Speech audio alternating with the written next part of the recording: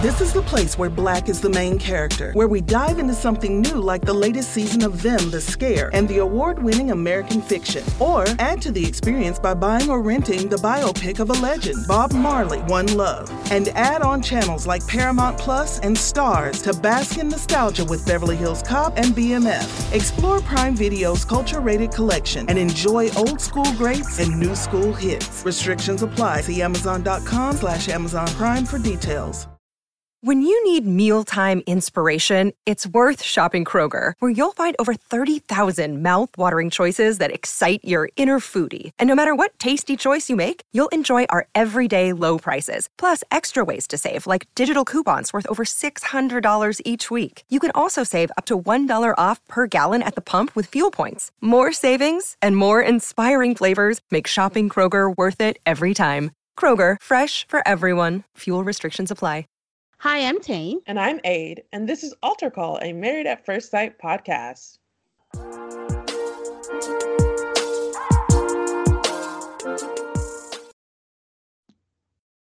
Hey. Hi, everybody. Welcome to episode 9. Hello, Aid. Hi, Tane. Hi, people. What a week. What a week, even in Maths land. I'm in both. Real life, Maths life. What an episode. Well, how you doing? I'm all right. I feel like I should have announcing excitement, but I don't remember anything that happened this week. I know it's been long. I feel like I've done it a lot, but I can't remember. I went to the rodeo. See, that's how long the week has been. Oh, so did Jose. I think he went to the cookout, which is probably even better than the rodeo. Oh, sorry. It was Rachel who went to the rodeo. Yeah. I had my eyes peeled, people. I was looking to see if anybody was there. But the rodeo's huge, so I knew that I was unlikely to run into anybody. Yeah, the rodeo, for those who don't know, the Houston Livestock Show and Rodeo is a huge event, goes on for weeks, celebrity entertainment every night, so many events surrounding the rodeo. It's really great. I saw Keith Urban. I also saw mutton busting. Google it. So you saw what? Mutton busting. Oh my God, that sounds dirty. No. Maybe my mind is just dirty. I'm like, mutton busting. They put children, I would say they're like 4 to 5 years old. They put them on a sheep. And the children hold on for dear life as the sheep run. And then the children obviously fall off the sheep. Like, the longest kid might have lasted 5 seconds. So it's like riding the bull, but for kids. Exactly. So half the children, when they get off that thing, fall off, are thrown off the sheep, they are in tears. Aww. And the Houston Livestock Show and Rodeo is a very well-produced event. So there's like a camera there. There's an interviewer. Aww. It is so adorable. Yeah, it is adorable. But it's just these children falling off sheep. It's great. Wow. The rodeo was my very first outdoor, I don't want to call it a concert, but it kind of is, when I moved to America many years ago. So it has a fond memory in my heart. I remember being like, what is this? Whoa. Who was the celebrity entertainment that evening? I do not remember anybody else except Monica. Wow. Yeah. So I started with a bang. And she was huge at that time, so. Oh, that's good. Yeah, we saw Keith Urban, and then in a couple weeks, I'm going to Gwen Stefani. I'm very excited about it. She better play that BANANAS. All these musicians that have kind of like tried to stay relevant, try to force their new stuff on us, except no one's listening anymore. We just want the old stuff.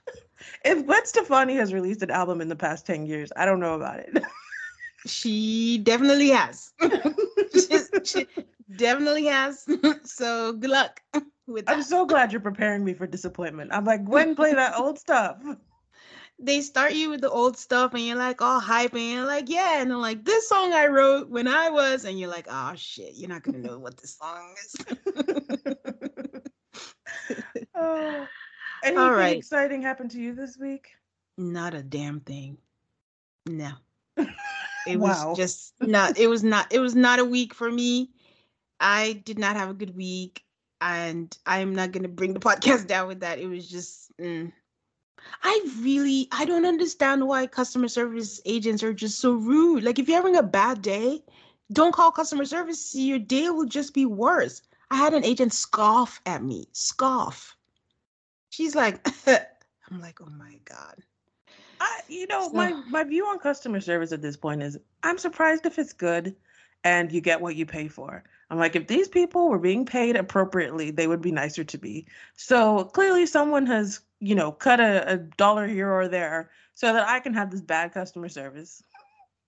Pay people.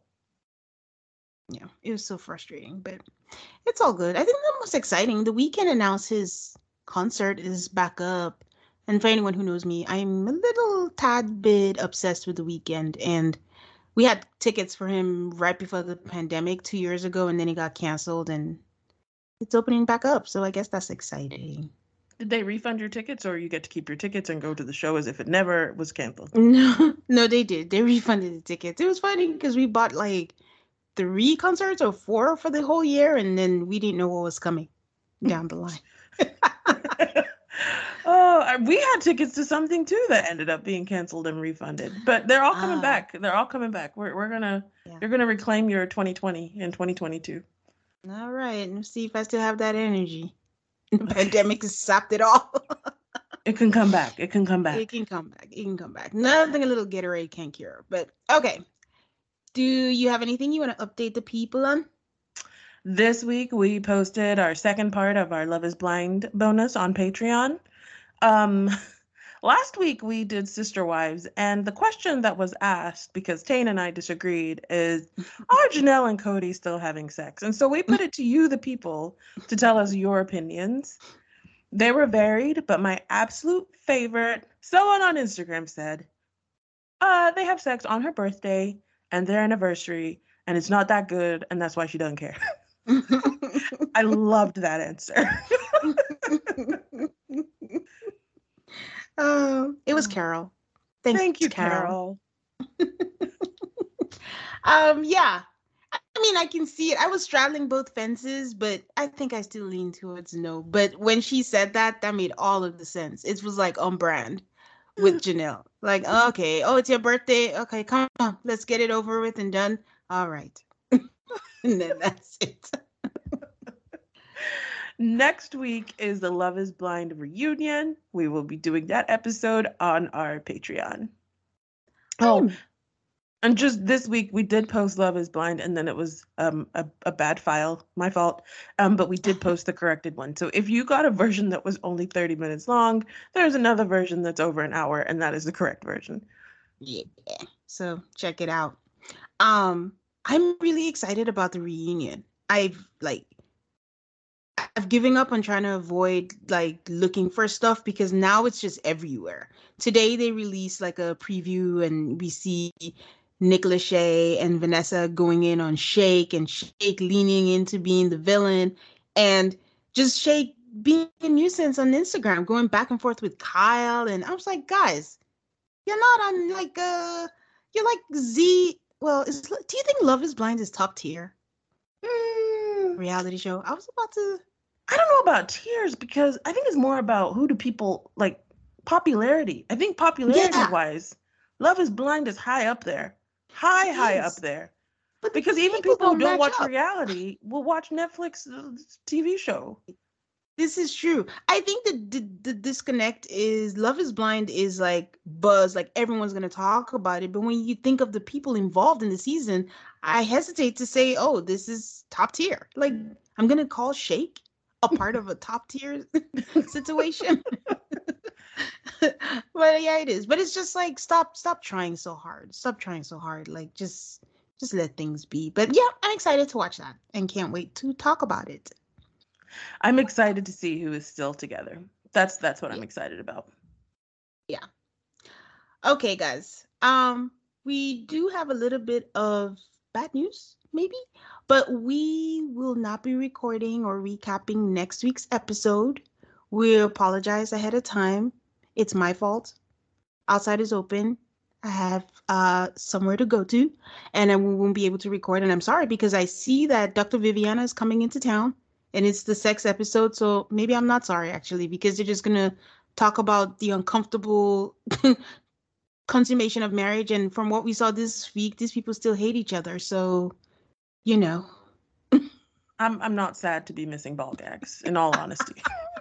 Look, I'm a prude. You guys know this. So this is a partnership. We don't assign fault around here. So yeah, next week we're taking the week off.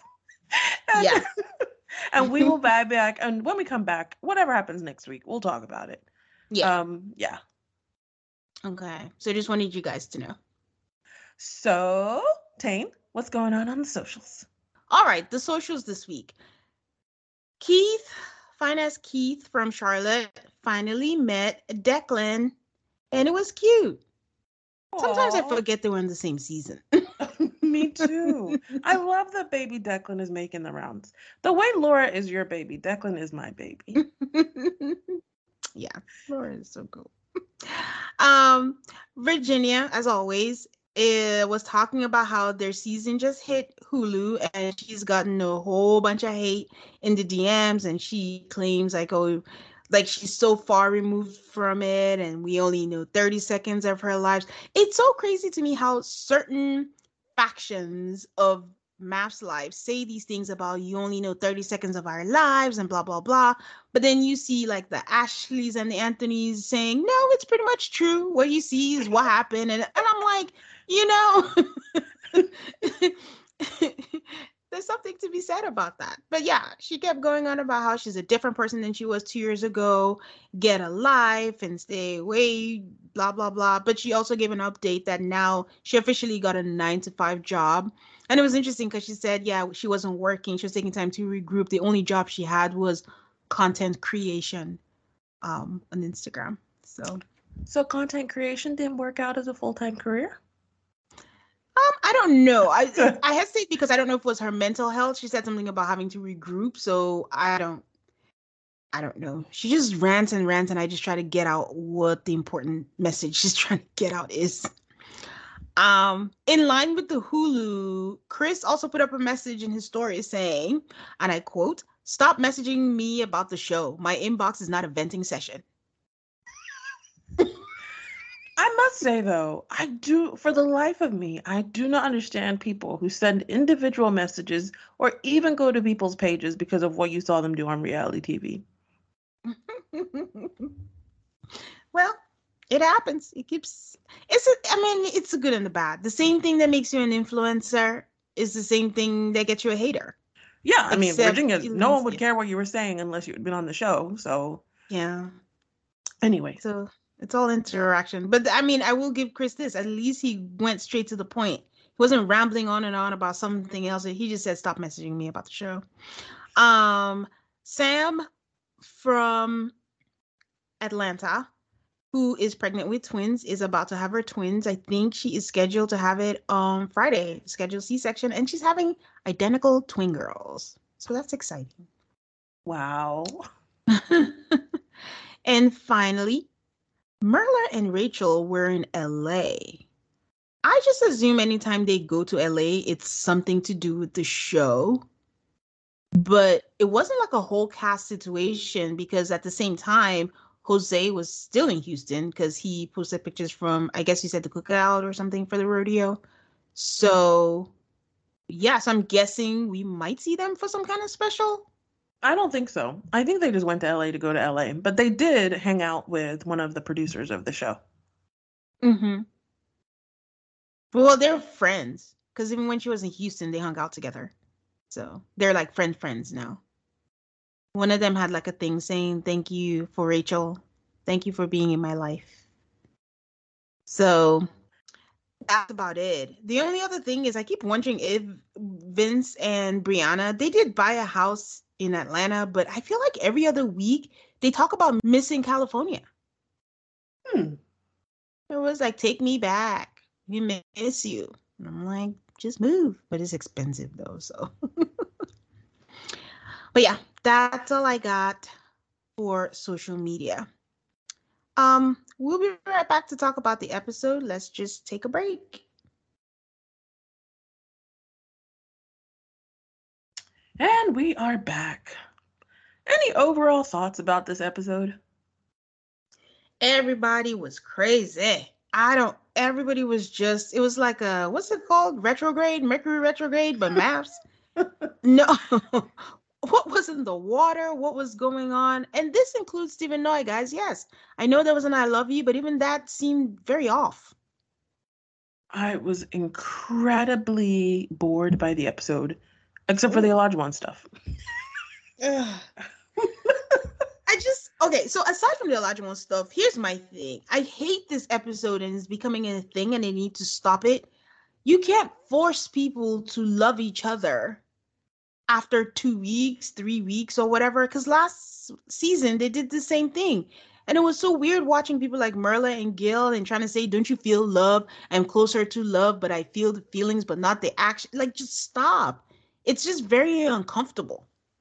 I feel like it's a better 6-week activity than like 2-week activity. Yes, like you're closer to decision day. How are you feeling? And then if you're mad that they don't love you, it makes better sense than 2 weeks. 3 weeks ago, you didn't know who they were.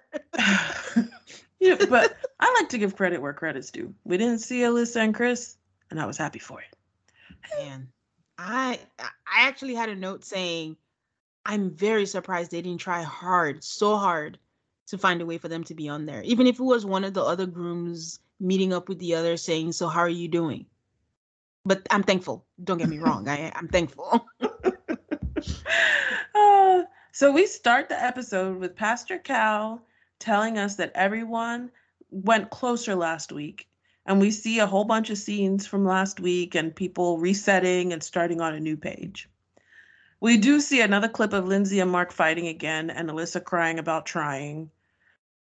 Okay. We see what people are up to this week. Katina is going grocery shopping. She's outside with a selfie cam. And she said she's used to shopping for herself and is new to shop for a man, especially one who wants everything from scratch. She usually goes out to eat. Hopefully he's not on her back about it. I was truly hoping that this is the same time that she went to the grocery store where he made her stand outside to help her take in the groceries, or the time when she went and only got bread and water, because if not, I hope this girl is not being relegated to a life of grocery shopping, because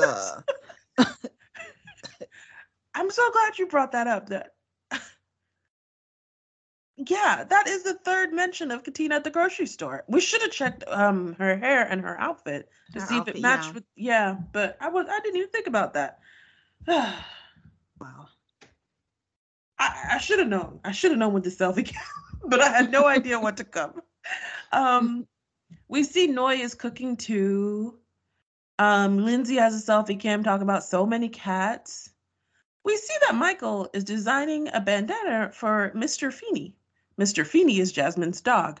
I usually wouldn't care, but I am very curious to know how this dog got the name Mr. Feeney.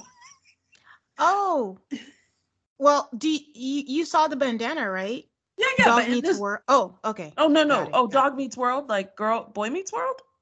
Yes, and Mr. Feeney was the teacher's name. Oh, dang. Thank you. You're welcome. I was worried. I was like, am I saying something she already knows? I'm not trying to be a know-it-all.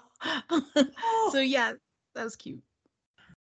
So Pastor Carl tells us that they're 5.5 weeks away from decision day. So Dr. Pepper tells us that they've been encouraged to plan dates. So we start with Noy and Steve. Steve is walking up to a sign that says Gibson Park.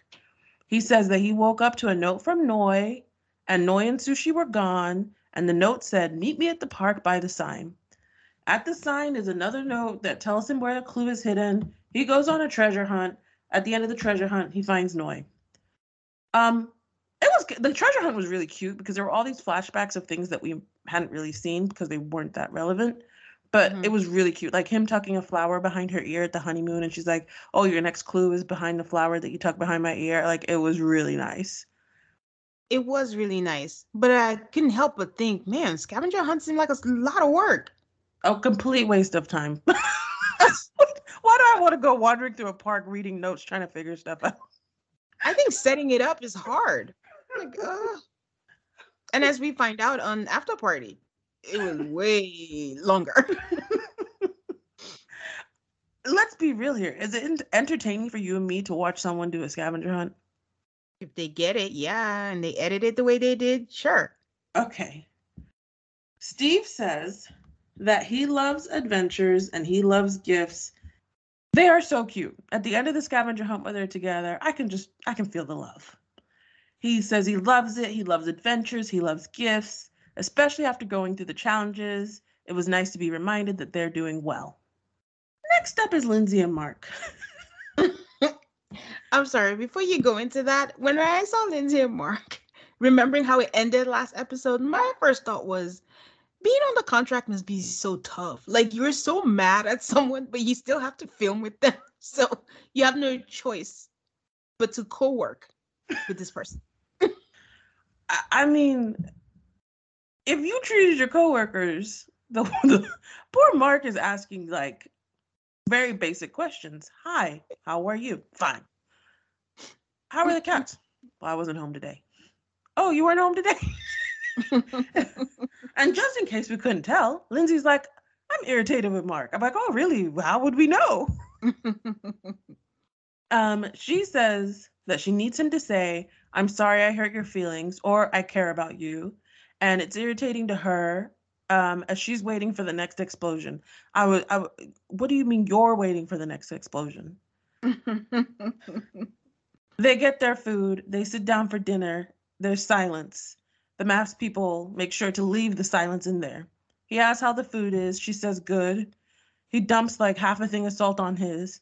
Then very loudly we get to hear the pepper grinder grind the pepper. It's just like, Jesus Christ, put us out of our misery. He's like, what did you do all day? Work. How was that? Good. So finally, after this terrible I can't call it a conversation. Sorry. Interaction. There we go. Interaction. He says to us, they're not meshing well. They're not clicking. They both have an idea of what they want. And when they don't get it, it causes tension. We can literally hear the sound of them chewing, which is so, like, I hate that sound. Okay. Then there's this, this conversation just kept on going. He tries, he's like, oh, you're pretty good at bowling. She's like, yeah, you were good. Me, beginner's luck. Then they start with the clown music. And then finally they get to the meat of the matter. Thank goodness, put us out of our misery. He says, do you feel like you were out of line last night? And she says, no. Anytime we have a good time and we're out having fun, he's negative and a Debbie Downer. She asks him when he's going to start giving her affirmation, and she's trying to be supportive and kind, and what he's showing her and what she's giving him are two completely different things. She's upset with him. Yeah. He says, I'm not trying to argue with you. And she says, you're not trying to do anything with me.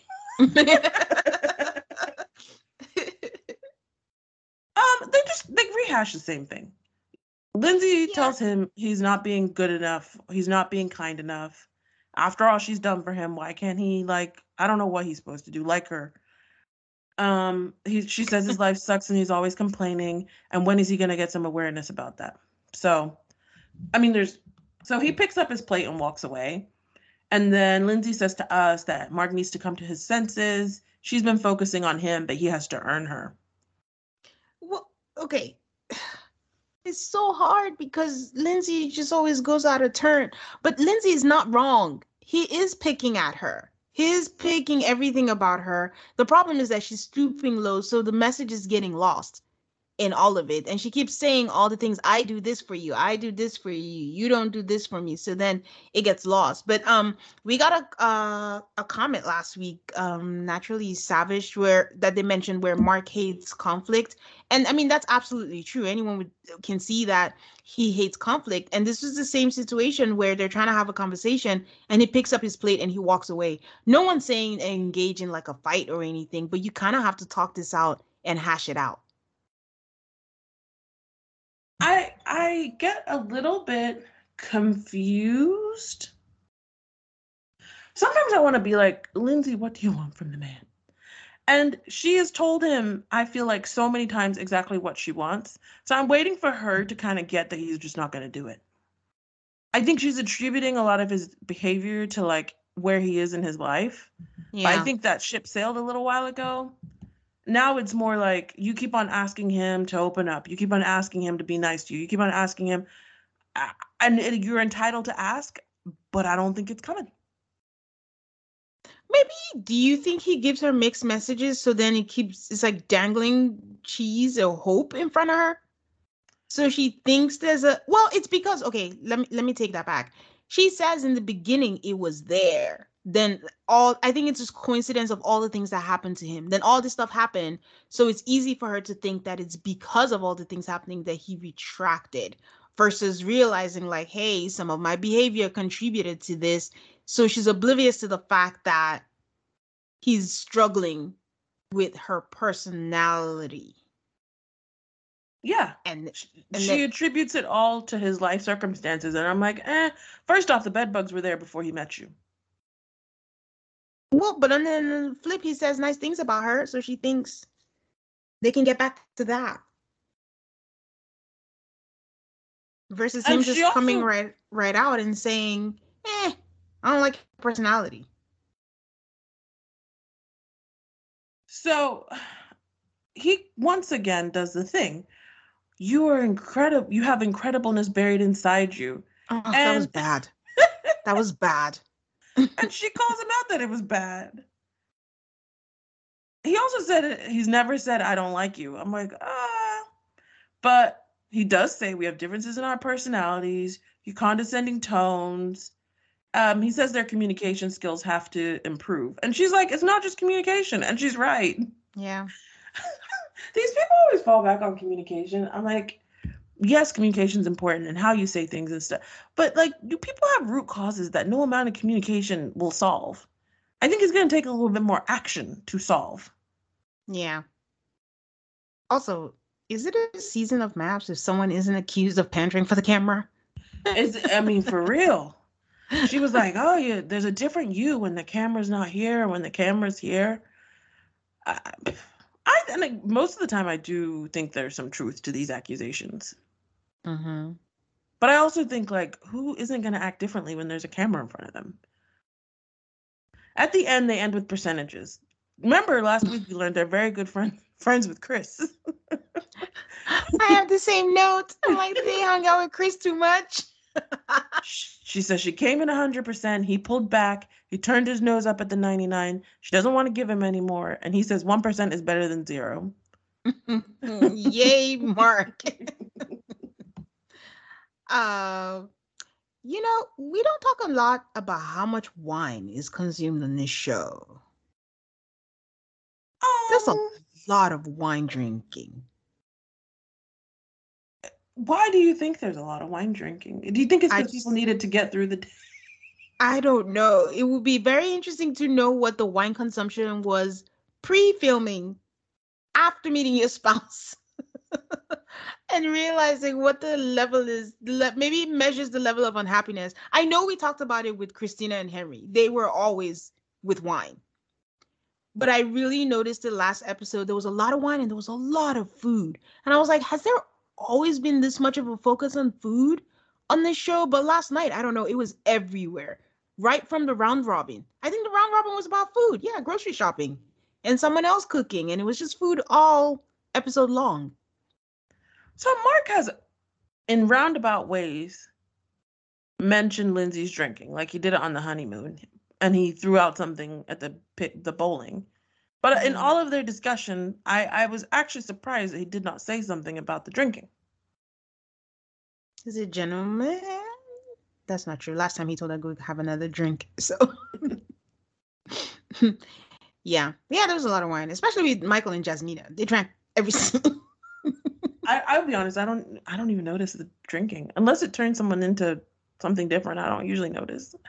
No, well, I'm not even saying it as a critique or anything. They can drink as much as they want. I just realized for all the things we say, like, the official name is Ryan, the official meal is salmon. We just don't talk enough about how much wine they drink, but they drink a lot of wine. So next up to our wine drinking couple, Jasmina and Michael, they are having a really nice picnic. the way the grass looked so green is so beautiful behind them. And they look so happy. And Michael says he is going to build a stronger bond with the dog because the dog is important to Jasmina. So he brings gifts for the dog, and Jasmina opens the gifts, and she's so excited. She's so happy. And Feeny is a big part of her life, and it makes her happy that he's doing things for her dog. And then we see the reveal of the bandana that says Dog Meets World, and he pets the dog. It's very important for him to bond with the dog. And they do this whole thing about him giving the dog a treat so that she'll do one of those dog tricks. Like paw. And she's like coaching him, like, oh, you have to show her the treat. But anyway, so they had a good 5 minutes, and then they went back to being themselves. Michael says that he's trying to figure out both times that they had issues with the communications and how to address things that he didn't like. And she starts with getting high feet from the start. She says, you just need to talk to me, not talk at me. And the best way to talk to me is to have a conversation. And Michael is just like, but I'm so confused. You can see the look on his face. And he says they were both speaking at a tone that was higher when they get upset. And she says that they wouldn't have gone to that tone if he didn't start it. And she says it's basic knowledge on how to have communication. It's a very painful conversation. It gets worse, though, because she's like, how do you not know how to have a basic conversation? And Michael says, like, help me. And then she says, you're getting annoyed. You need to calm down. It was... Tane, thoughts? Okay.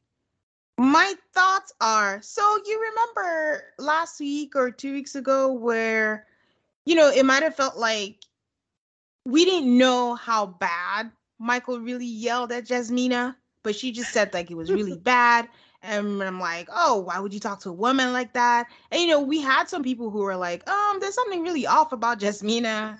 And I'm like, no, but I ate my words this scene because I'm like, is this the tone she means? Because let me just say that this scene made me question my standing up for Jasmina, because I'm like, she has a tone. This is not the first time I've been introduced to this tone. So for someone who's so triggered by tone, she was talking to him like he was a child. Multiple people have been like, she's a preschool teacher.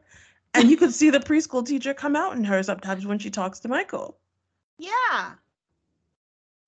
So this was me. I'm like, this man is begging you practically to tell him how to communicate with you in the way that you understand. And you're basically dressing him down and saying you should be able to have a basic conversation. Okay, Jasmina, relax. So yeah, so that was my thoughts, was just like, okay, I started side-eyeing Jasmina a little bit after this. Because in that conversation, Michael looked conciliatory and she looked defensive. And none of us watching could tell, what are you defending yourself from? Yeah. And then, I think what really got me was there was a part where he just said, no, we can't. And he made sense. Like, how you communicate with someone is influenced by how you grow up, what you know. And she goes, see, you're raising your voice at me. I'm like, wait, what? I didn't see. Oh, where did he raise his voice? You're the one. So, yeah, that was a little bit concerning. So, anyways, those are my thoughts. It was not good, you guys. And it started so well. It just descended into not good. Mm-hmm. Talking of not good. Next, we have Katina and Olajuwon. Mm-mm. She thanks him for helping her to cut the plantains. He asked if she was surprised, and she said she was surprised. He says, why were you surprised? Well, we were both upset with each other from last night to this morning. And then we get the Dateline camera. Their living room looked very strange on the Dateline camera. I wondered if it was like all the production equipment or something. Oh, I was going to ask you what that setup was in the middle of their living room. I was like, is it like a ring light for content creation? Something, but there was some setup in the middle. But nobody else has it. So why would they have it? Anyway, yeah. So, but we haven't talked about this, but Olajuwon mentioned that she has a food blog, like a restaurant food blog. Oh, and she works from home. Okay. And she works from home. So then we just hear audio from the overhead cam, and it's Olajuwon yelling, being very rude, saying things that were just out of control. You worry about things that don't affect me, things I don't give an F about. Like, why do you do that shit? Things I ask you for, you can't do. You trouble me. This whole thing is very, like, just those 3 lines, very lectury. Yeah. Now that's, you know how you were saying, like, Steve was talking, like, she was lecturing Noi. Now this is lecturing to me. Actually, it was worse than lecturing. I'm sorry, actually. It is worse than lecturing. It was way worse. It was, like, just plain old talking down. Yes. Talking at. So we come back to them, and he asks her, what is the definition of a wife to you? And she says, maybe we have different definitions. Olajuwon goes on this thing about how she only wanted to clean half the floor. I was like, how does that work? Then he tells her not to roll her eyes. He said, when it's time to clean up, he said, let's clean the floor. And she made a babble about it. So he told her to go to bed. Then he cleaned the floor. He's like, where's his other half? He wants a wife. He wants to clean this together. And a wife wouldn't, like, go back, let him fall. Let him fall by making him clean a fucking floor. And go to bed while he's sitting here cleaning. Everything about it is wrong. Olajuwon needs a maid service. Like, what is the problem? I don't want anybody to get it twisted. But honestly, when I was hearing that, first off, I wanted her to affirm, did you really say you wanted to clean half the floor? And then I wonder if, like, when people have different cleanliness standards, maybe she only wanted to clean half the floor because she only saw half of it was dirty. And he's one of those people who has to clean the whole floor. Yeah. I mean, that's more likely because it seems to be the issue.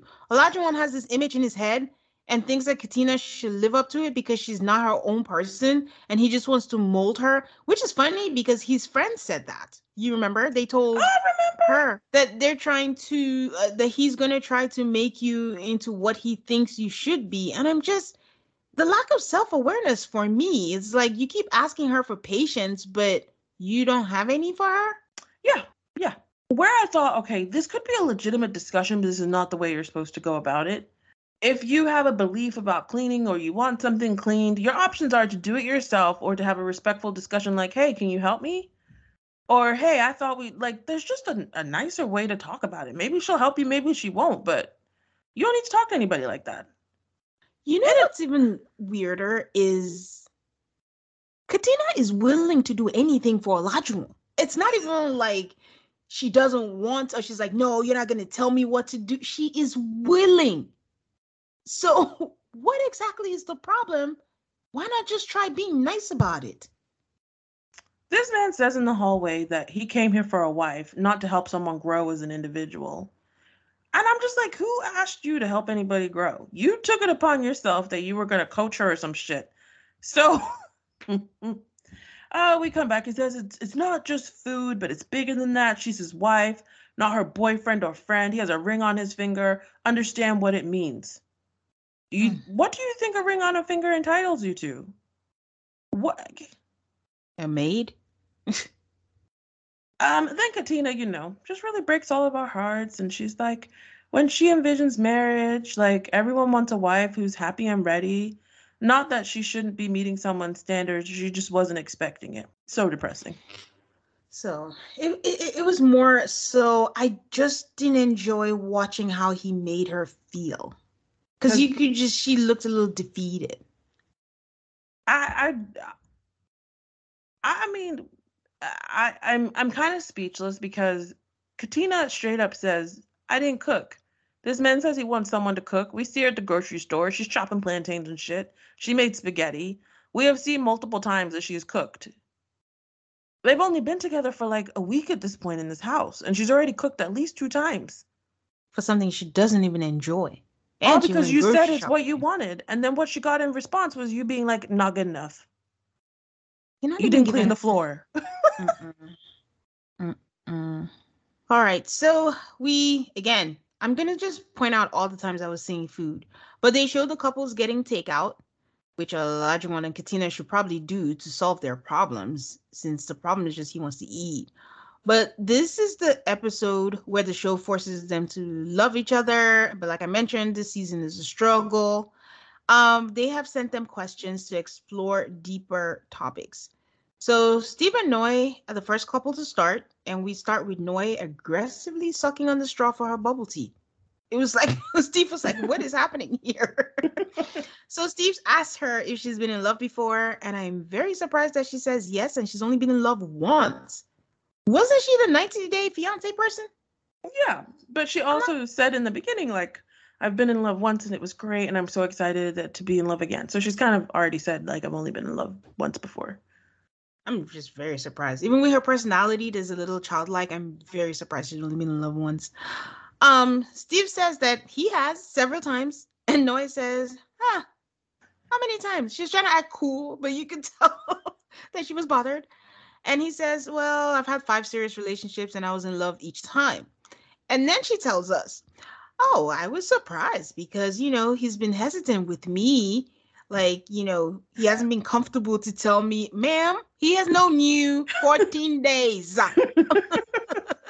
You are not going to compare yourself to long-term relationships. Anyways, I think Noi thinks like you put a ring on the finger and that's 10 years or something. I don't know. So she says the thing that tells her if she's in love would be how the person shows up for her during her hard times. That's what it takes for her to fall in love. And Steve says it's a feeling and like being comfortable expressing it, and a lot has to happen to get there. Hint, hint, stop stressing me out.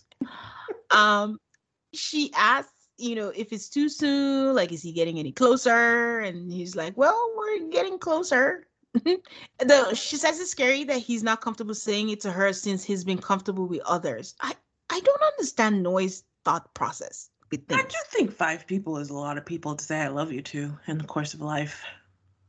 So I could understand being like, but you said it 5 times before. What about me? Again, he said 5 serious relationships. If you've been in serious relationships, he's 30 what? 8? I know. Maybe even said it 9 months into a 2-year relationship. That makes sense. She just got mad at Noodles last week. Why would I say I love you? She said it wasn't working. Why do you want an I love you? Make it make sense, no.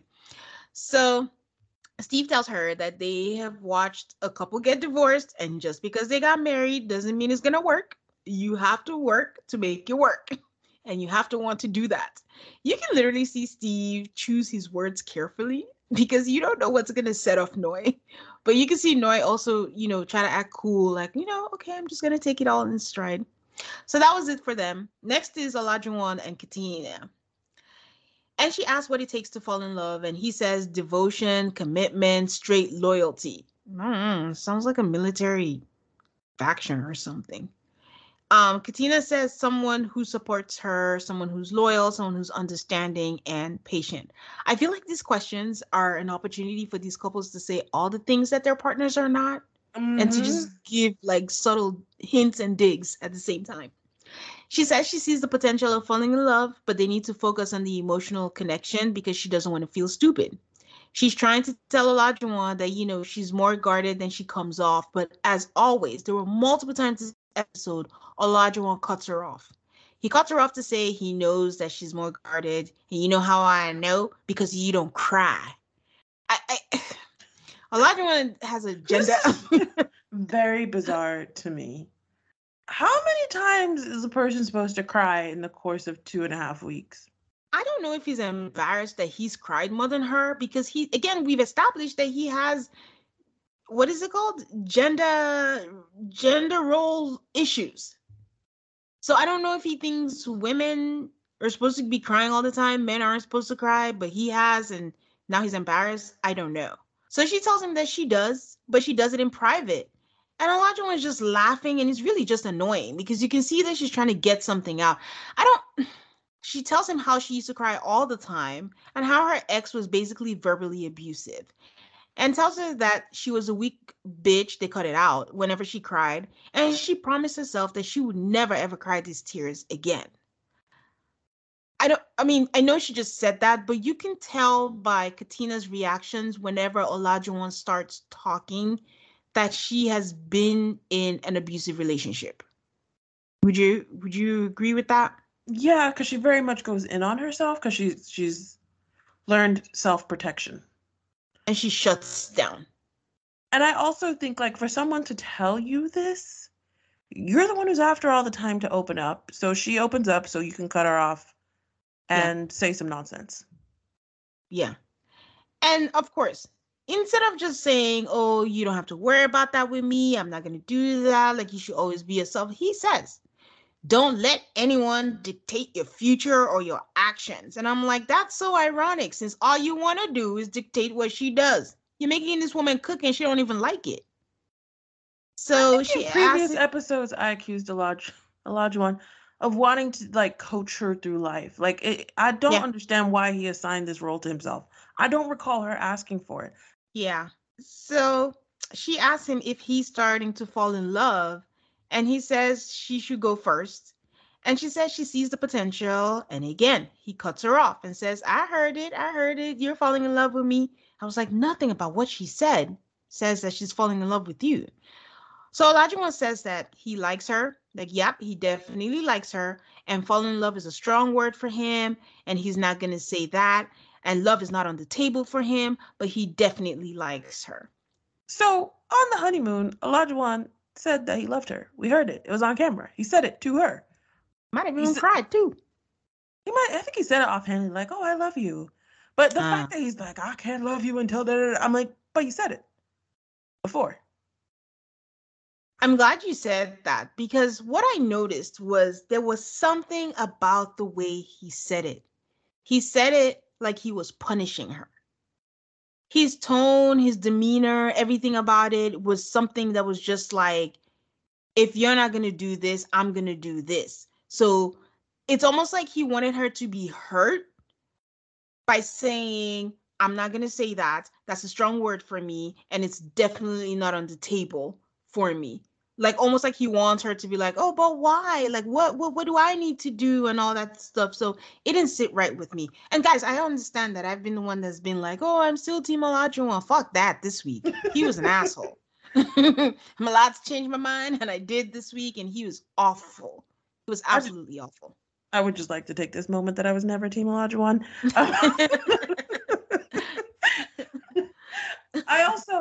I think you are the one who said when they were on the honeymoon, you said something about love bombing. Yes. And like, Olajuwon is kind of doing a textbook case. Mm-hmm. On the honeymoon, he loved her. She was amazing. She was great. And now that they're back, he's doing this thing where she has to re-earn his love all the time. Yeah. Apparently through fucking cooking.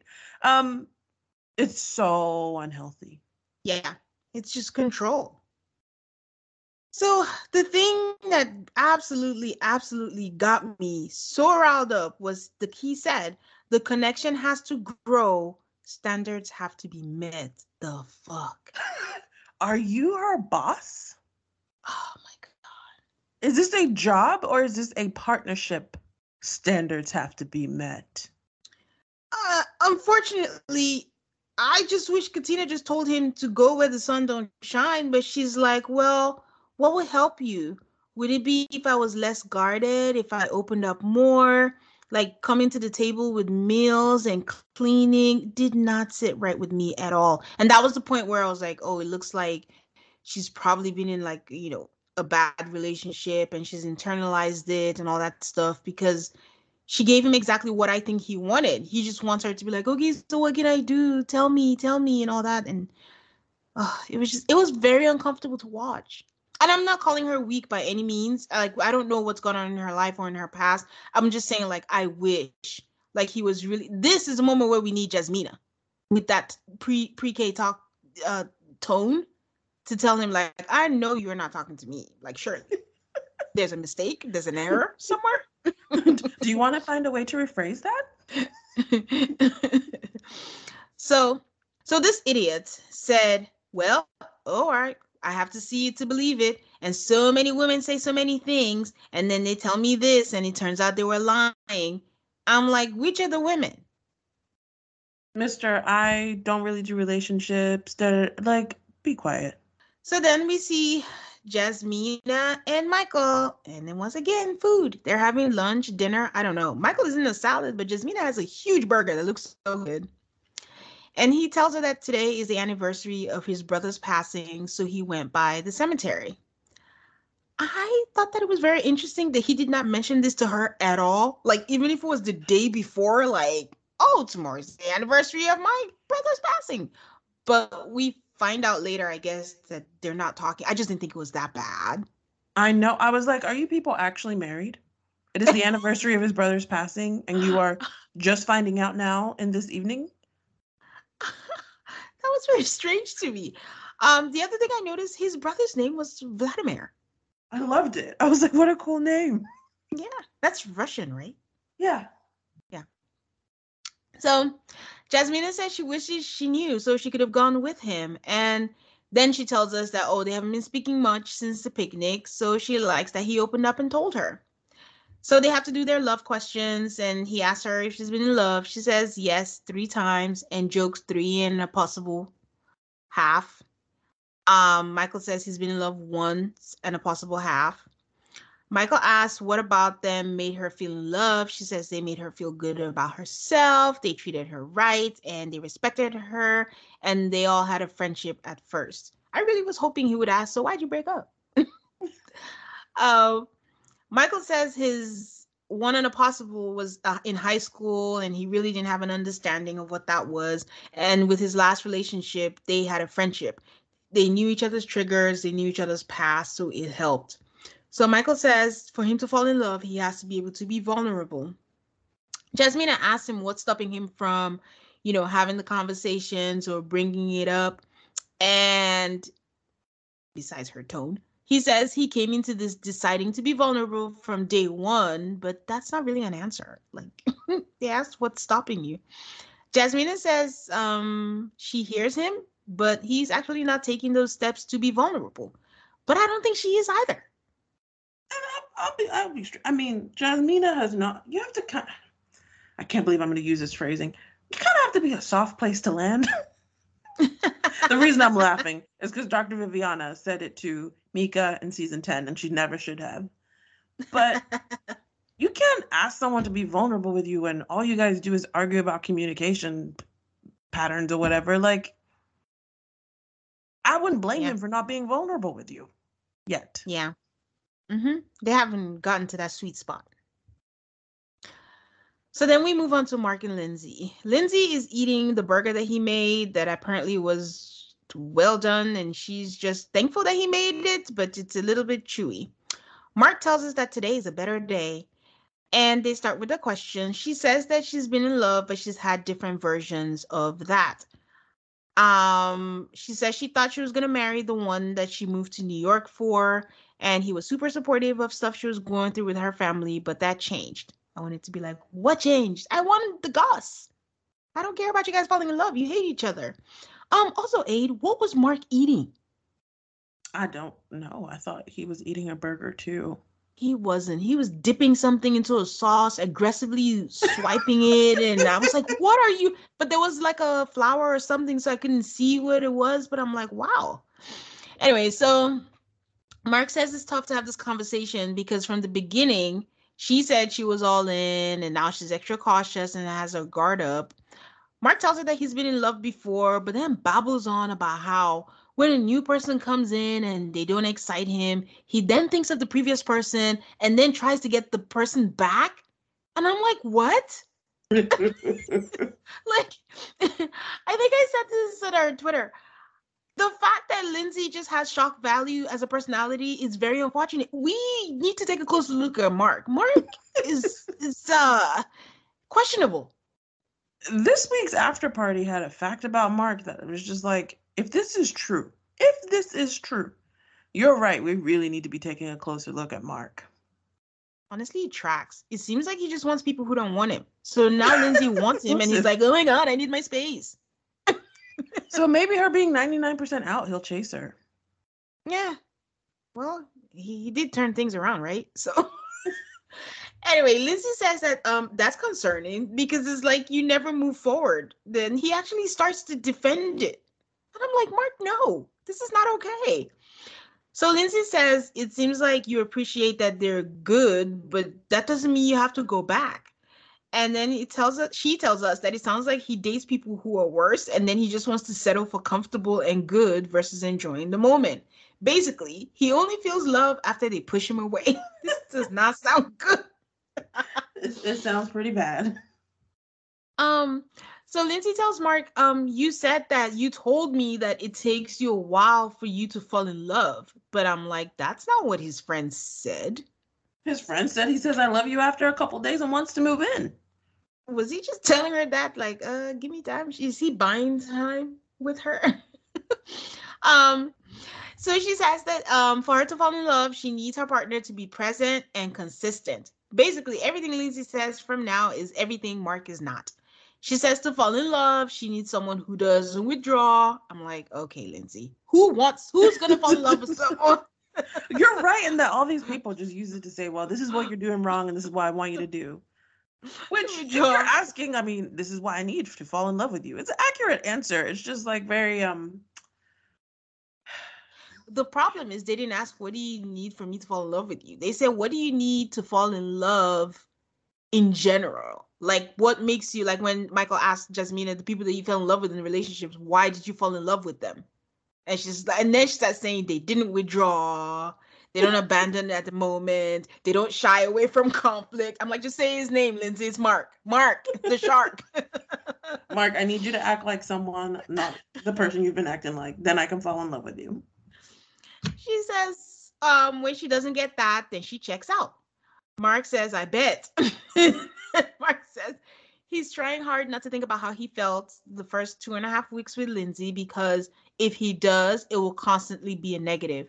I actually thought the first week was good, but maybe he was already feeling bad from the beginning. Well, he did say from the wedding, right? Yeah, but the honeymoon, they seem to have a good time. I mean, yeah, except for that big fight. Yes. Yeah. So he says that he's trying to be optimistic and that, they can develop stuff.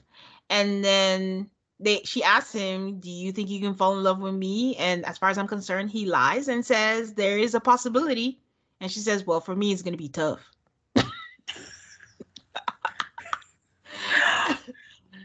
When do you think Mark and Lindsay were officially done? Oh, I think I said it on the pod. I can't remember exactly when I said it, but I think when the whole thing happened with the Puerto Rico thing. Oh, you mean on the plane argument? Yeah.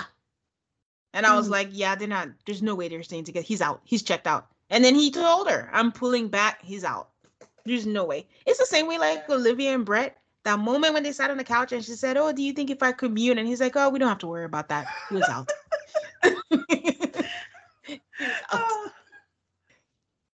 I actually think it was the moment she started talking about his poop. I think that's when he was done. All right, guys, we will be right back. And we come back to meetups.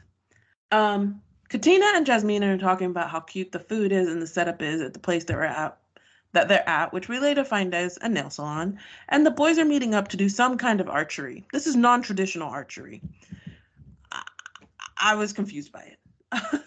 Well, it seemed like what's it called? Paintball, but archery? Yeah. But there was no paint, was there? It wasn't paintball. I'm just saying it was archery, but in the style of paintball, where you try to hit someone. Archery. Yeah, that's a good description. At this point, I'm like, can all the women gather together peacefully? Lindsay does a selfie cam, and she said she's on her way to a girls' gathering. And I'm like, okay, I guess they're all getting together. She says to get our claws sharpened in a small room. The same way, I guess, we're worried about Lindsay going anywhere and meeting with other people. She knows. She knows herself. Why? She was in the car with Noi, right? Oh, I didn't notice that Noi was in the car with her. Oh, she never showed her. There was a second person in the car with her, and I'm like, why are we just seeing an arm? And I'm like, why didn't they show? And then I was like, okay, maybe it's not her. But then when they got there, they walked in together.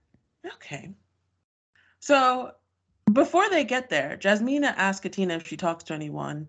And she says, no, I will DM her. I'm like, that's not really even talking. And then in an interview, Katina says, You can't let someone control your emotions or your actions. She wants to be who she really is, be the kind of woman in her heart and soul, and override her triggers. A very oblique way of saying she's trying to get along with Lindsay at this mail date. Katina asks how everybody's getting along, and I'm so on high alert. I'm like, and I'm like, oh wait, she's talking about everybody's husband. Noy says that they're getting used to each other. They had fun on the honeymoon, but now she's with the person 24/7.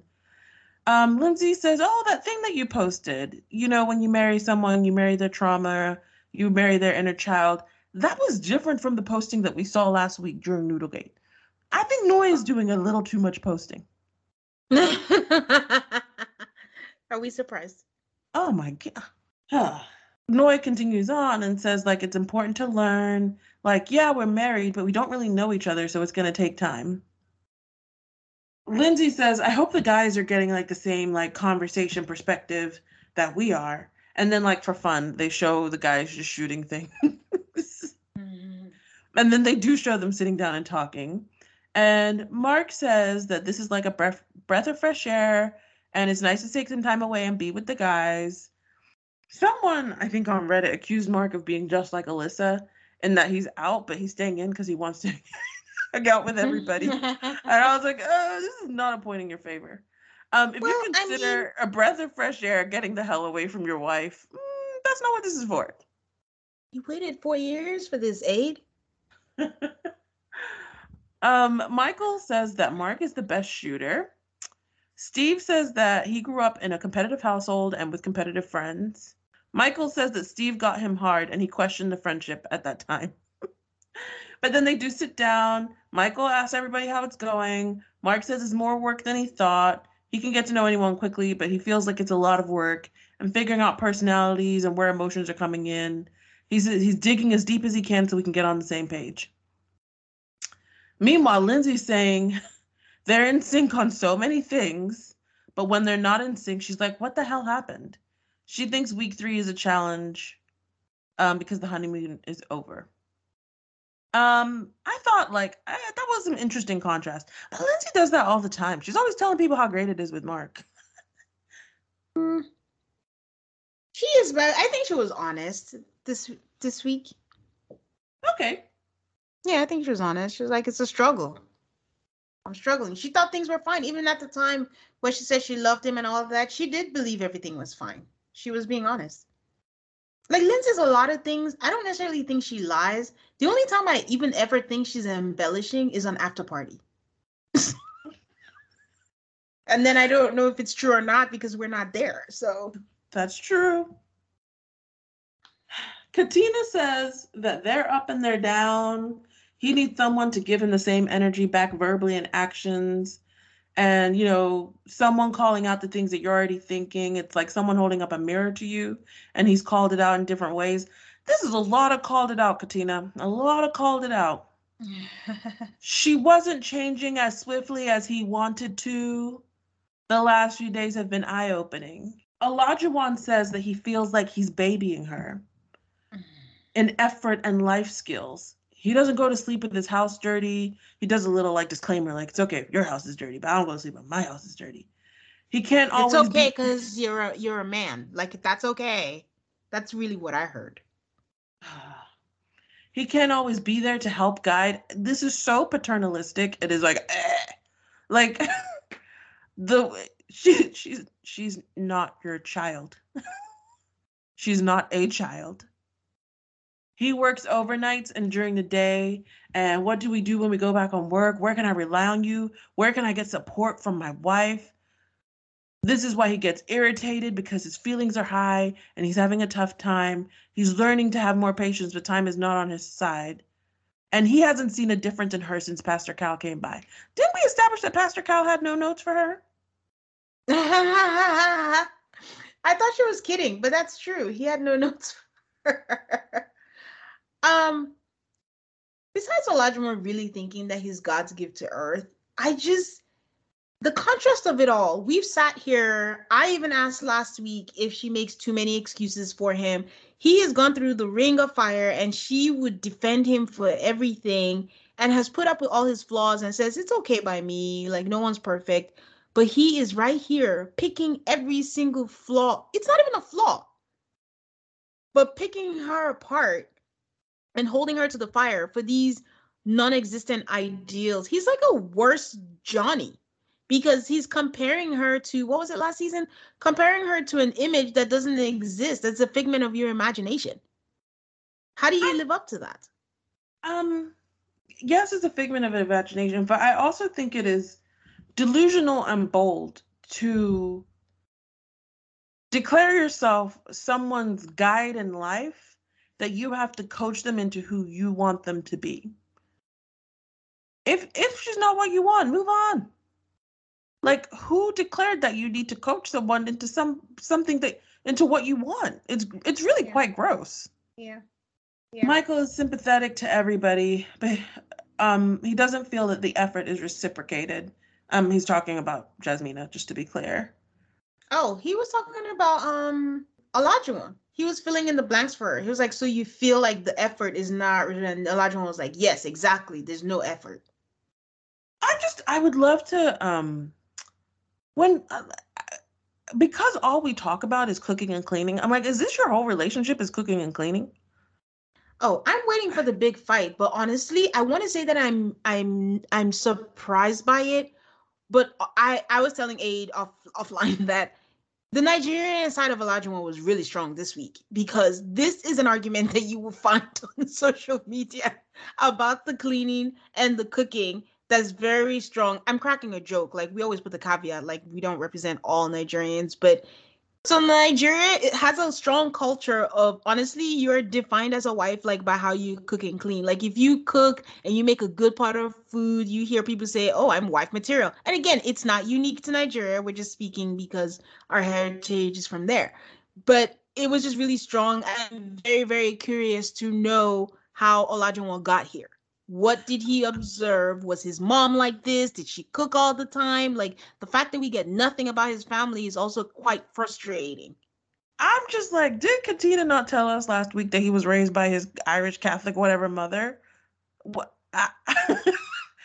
I'm hesitant to call it the Nigerian coming out, because I'm not sure he was raised in that culture at all. He wasn't, but it's genetic. That's what I mean. You don't have to be raised in the culture. It's very strong. It's just there. So so what I'm saying is, like, there are so many like him that I have seen in the real life, flesh and blood, that it's just like, how can your whole existence or you think a woman as a wife, like, you can't come here. I was saving all this for the fight, but you can't come here. Your label was literally ex party boy or ex hoe. I'm not going to mince words. And she's not even faulting you for that, holding that against you, nothing. And you come here and say, I have standards. You have to be able to do this. If I break my leg, I can do that. You can do this. You're staying home. What is your worth? How do you just reduce a woman's worth to how much grocery shopping, cleaning? Like, remember when Jeff asked, what are your complaints? It was nothing about, oh, she's mean, oh, she's selfish, things that actually matter. It was that she went to the grocery store and only came back with bread and water. You are insane. You are absolutely insane. I am so angry. Like, watching it got me so mad. I turned off the TV at a certain point because I was so angry. Like, I wish he was in front of me so I could smack him in the face. I'll take a step back now. So, in continuing in the insanity that is Olajuwon, he says this phrase that I'm like, you have lost your fucking mind. Olajuwon says, I don't know if I need to break a chair for her to understand that I am being beat. This is like, honestly, this is reminiscent to me of like football coach mentality. When the team isn't, knocking over the people enough, you break some furniture and you say, you guys are not doing. And I'm like, Olajuwon, what paradigm do you think you're living in? Didn't he have to cry too? Like, emotional manipulate? I don't know. Everything about him was icky this week. Just icky.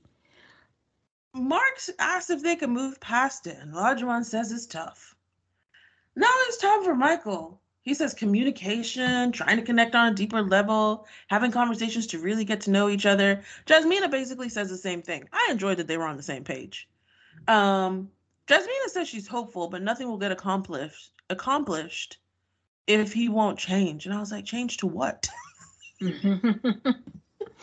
I mean, the trap that most couples get into, like when you read counseling books and things like that, is they say everyone always thinks that the other person is wrong, and if only the other person would just change, then all the problems in the marriage would be fixed. It's very hard to look inwards and realize that, oh, you contribute to this in this way. So that's probably where she was coming from. She just thinks he's the problem and she's perfect. Does it make you see the Pastor Cal session with new eyes? That he might have actually said the right thing, maybe? Because he did give them both homework. I think he did good that week. I mean, I know we get down on Pastor Cal, but I believe I said, Pastor Cal gave some good advice. Because, I mean, he did tell Olajuwon to get out of the whole cooking thing. Like, it's not that big of a deal. It's painful in a way. But Steve says that he and Noi had the big issue. She was cooking the meal. He had cooked 6 or 7 times by that. I'm like, 6 or 7. If it was me, I will know the exact count of how many times I cooked. He tells the whole story. And he says, when she got back, I told her how much it hurt me. And once he really got through to her, how much she hurt him, then that's what it takes. His lesson from that is that what it takes is vulnerability. Noi, back to Noi, she started almost crying. She's like, oh, he loves me. He hasn't said it. Did Lindsay say that he never will say it? I didn't hear that. Let me skip that part. So Noi says, he was so devastated by her being silent and she doesn't want to be responsible for hurting him like that. So, we're so deeply affected by what we do to each other. Noi says that they've had a strong connection and this was a test. How do you feel after something hard has happened? So, she took the positives out of their Noodlegate. You didn't think she was gloating just a tiny little bit? You didn't think so? No, actually, I don't. I thought she Maybe was. I'm taking Noi and Steve at face value. Maybe that's dumb of me. But I really do think that she was just saying, I learned I can't be an asshole because that might hurt my partner. I think she did, but I also think because of the many, many times she said, oh, he was so devastated. I'm sure he loves me. He just hasn't said it. I think she said that 3 times in the span of 5 seconds. And I'm like, these women are miserable. It felt like Danielle in Dallas because everyone was burning that season. And they were like, what's going on with you guys? We're fine. We had sex. No fights. Nothing's wrong. And everybody wanted to talk about how much they hated their husband and Danielle wasn't going for it. That's a big difference between, because Danielle almost wouldn't say anything. That's a big difference between we're better. Can Noi help the fact that she and Steve are better than all of them? Is that her fault? It's not her fault, but it's the way she kept saying, I know he loves me. He loves me. Oh my God, he was so devastated. I would never want to be the reason for the, and everyone's like, ah, bitch. Lindsay says that they connect when they all communicate. It's obvious that they can learn from each other.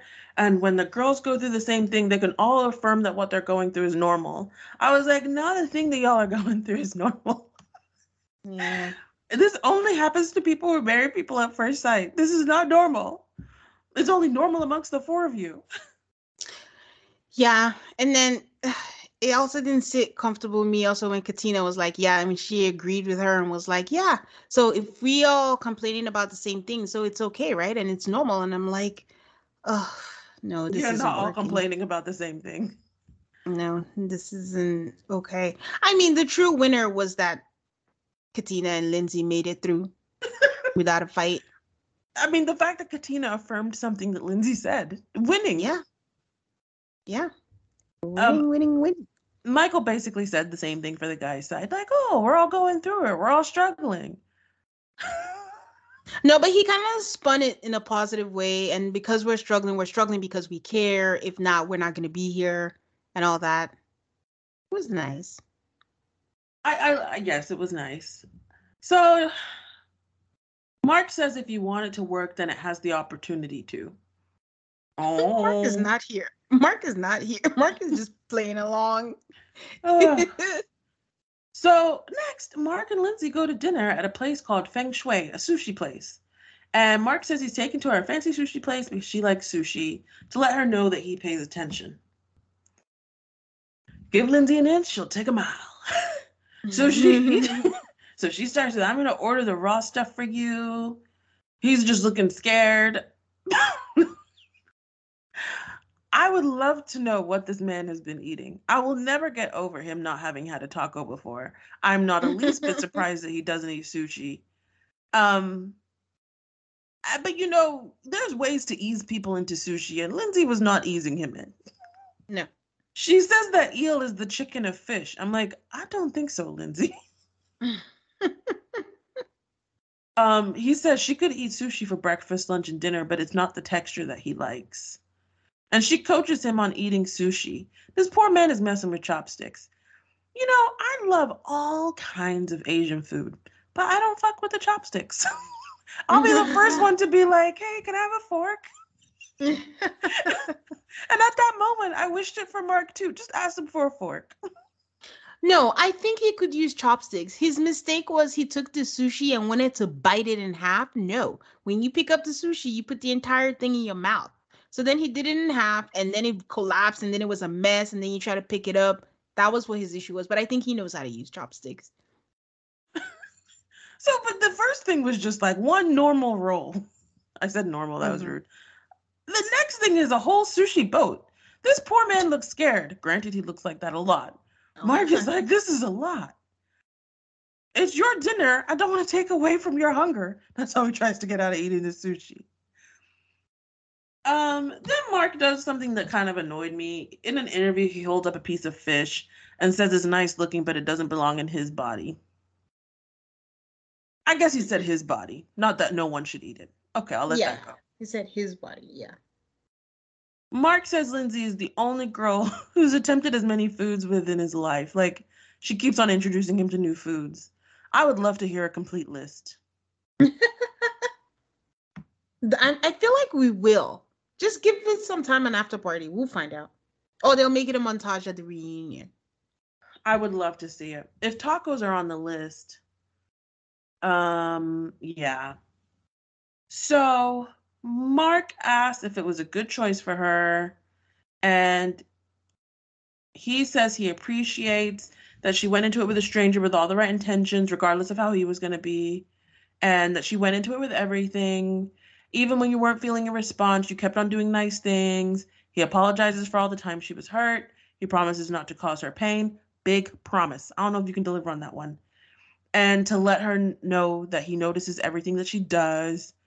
And he says you're too good a person to ever feel hurt or that you're not appreciated and that you are appreciated and cared for. And he doesn't want her to think otherwise. And then they hold hands over the sushi boat. These people can scam me so easily because I'm like, oh, this is so cute. Then I'm like, this is Mark and Lindsay. There's not a prayer. Even cuter, she blew him a kiss and he caught it. But yeah, you're right. They're not. It was nice. I will say this. It was nice that he said thank you and acknowledged. For someone whose love language is words of affirmation, I mean, Lindsay has said many times for all the things that she's done, he's never said thank you and never acknowledges, which sounds so crazy to me. Like, how do you not just appreciate someone and say thank you? So it was nice that he acknowledged it. Do you think it's true that he's never said thank you? I think it's possible. You have me going to get your bed bugs? I think human beings, we really overestimate ourselves. Like you think let's say for example, like Jasmina. Well, we do see herself in After Party, but I promise you that in that moment, she probably thought that she was making sense. But you're really saying nothing. But in your mind, you have communicated. Like you just be basic, don't have a tone, talk to me, but you haven't told him anything. But you think that you have. So a lot of times human being things like, oh, I did this. How do you not know that I love you? Of course I appreciated it. But you've actually never, when you roll back the tape, you've actually never like said thank you. But you think you have. So that's why I believe it. Okay. All right. So we move on to Jasmina and Michael. Jasmina is looking so cute in her workout outfit. It's like a crop top, bicycle shorts, lime green situation. And she set up a workout station and she called it Jasmina's Gym with a J because he has been trying to get her to the gym, but she's lazy. she she has set up stations and areas that they need to work on: communication, vulnerability, and interruptions. Michael appreciates it and said that he thinks that it took thought. She says she truly knows nothing about working out. And honestly, with the things that she was telling them to do, she truly knows nothing about working out, but she doesn't have to because she looks great. She looks amazing. I'm like, why would you go to the gym if you had Jasmina's body? Yeah. So she makes them stretch. They sit down and they open their legs wide and they hold hands and they talk about his past and growing up as a child. I mean, that position wasn't feasible because after a while they just couldn't hold on any longer and then they let go. And he talks about how his brother used to bring food for the families, and that's how they found out his, brother got shot. Like, there was a knock at the door and they just thought it was him coming late after work, and it was somebody saying that he got shot.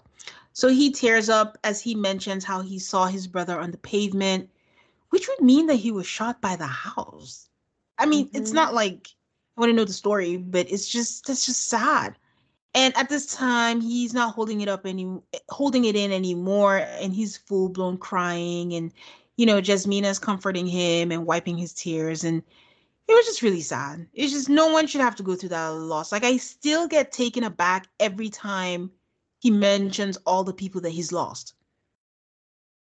Yes, that one really broke my heart. It's just like, I think in my mind, I was like, what kind of world do we live in that like a 6 or 7-year-old like sees that and has to like carry it with them for the rest of their life? It might be the saddest moment I think I've ever seen on Maths. Yeah. Unfortunately, you can't unsee stuff. So he says ever since then, every 3 or 4 years, he's had to deal with grief, and it made him put his emotions in a box. Basically, he's numb. So Jasmina says that, she's happy that he's opening up and she hasn't lost a sibling. She's telling us at this point, but she knows that if she did, she would feel the same way, and she starts crying. So she thanks him. She didn't cry in front of him, and she explains why in after party, but, she cries in her confessional, and which I think was a smart move, by the way. And yes. Age rules for comforting. Can't make it about you. If you start crying, now it's about you. So good job, Jasmina. So she thanks him for opening up and that she appreciates him for sharing. And then she asks him, "What are you thinking?" And he's like, "That cry felt good." And I felt happy for him. I'm glad you got to get it out. Do you have a question, though? Yes. Do you think that type of moment could bring them closer together? Yes. Okay. You know that saying that someone's not really your friend until you've seen them cry?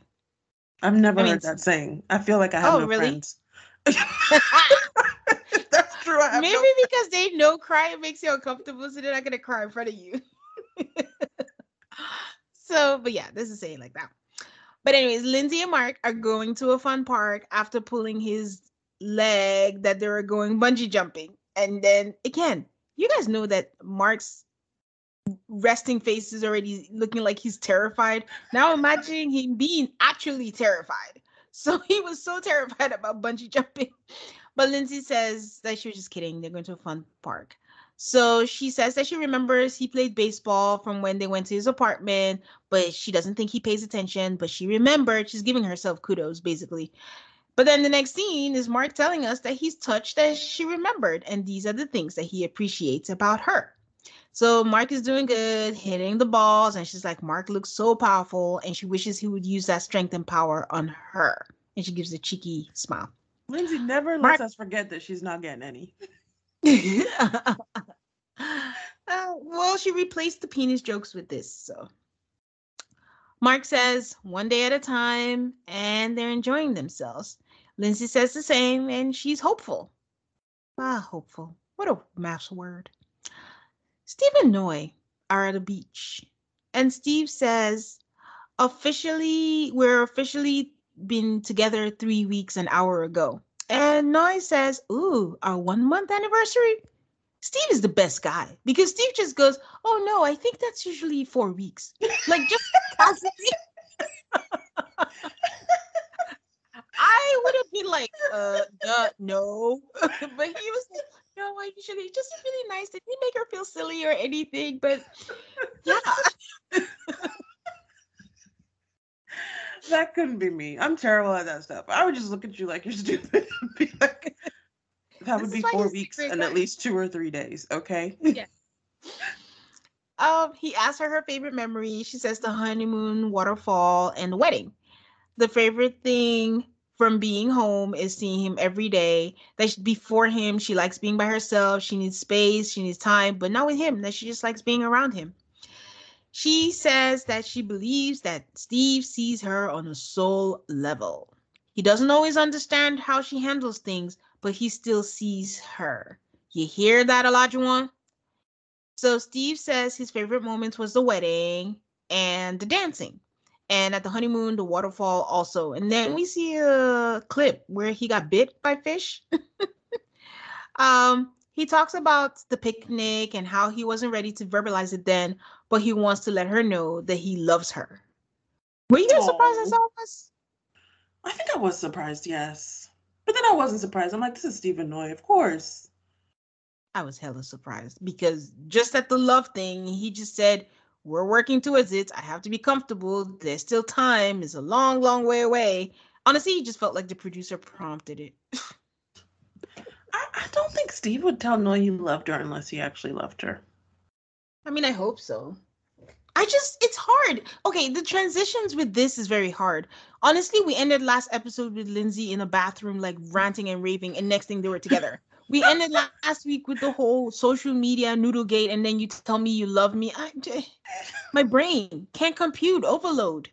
So that's probably what it was. Like, I feel like Steve is so logical that he'll be like, so if this happens, then what else is there, and things like that. But maybe I'm the one overthinking it. So, of course, Noi is ecstatic. She's like, I love you too, but I already told you. And then Steve is like, well, technically, you didn't say it. You just said you were closer to it, blah, blah, blah. They love each other. They kiss each other all the time.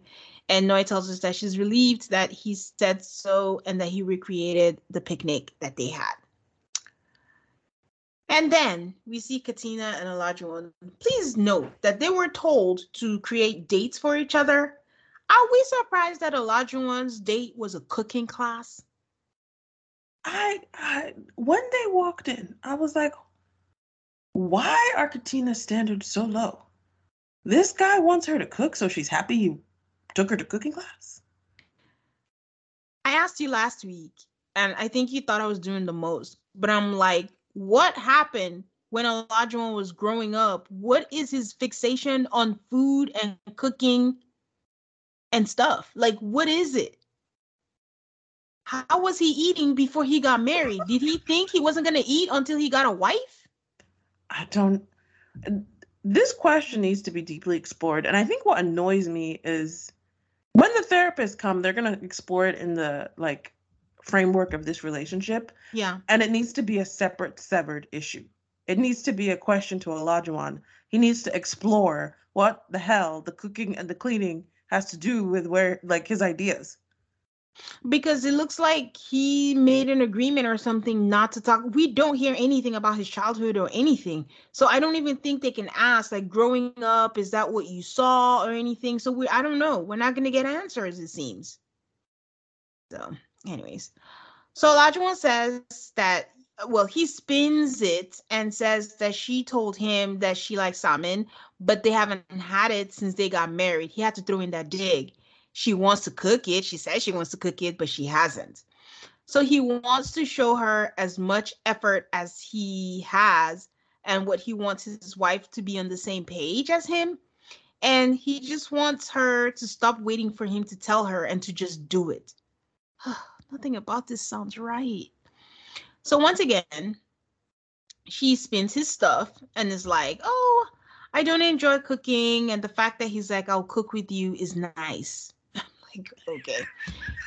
And then she started by saying, obviously, the way to his heart is cooking. And then they see a montage of how cooking is a way to his heart. I'm like, I don't know. It just looks like punishment. So she says that she's going to make sure she does it for him so it can be a yes on decision day. Anyways, they're eating after the chef. Did you notice that they had some Afro beats as our music this week? Little Afro beats. Probably the first time on Maths. There was a Washington Post article about how Afro beats are taking over, and me and Tane, being who we are like, they've been around for, a while. I didn't. I thought it was like Caribbean because the chef was, and the food they were cooking was all Caribbean island food. So, are you sure it was Afrobeats?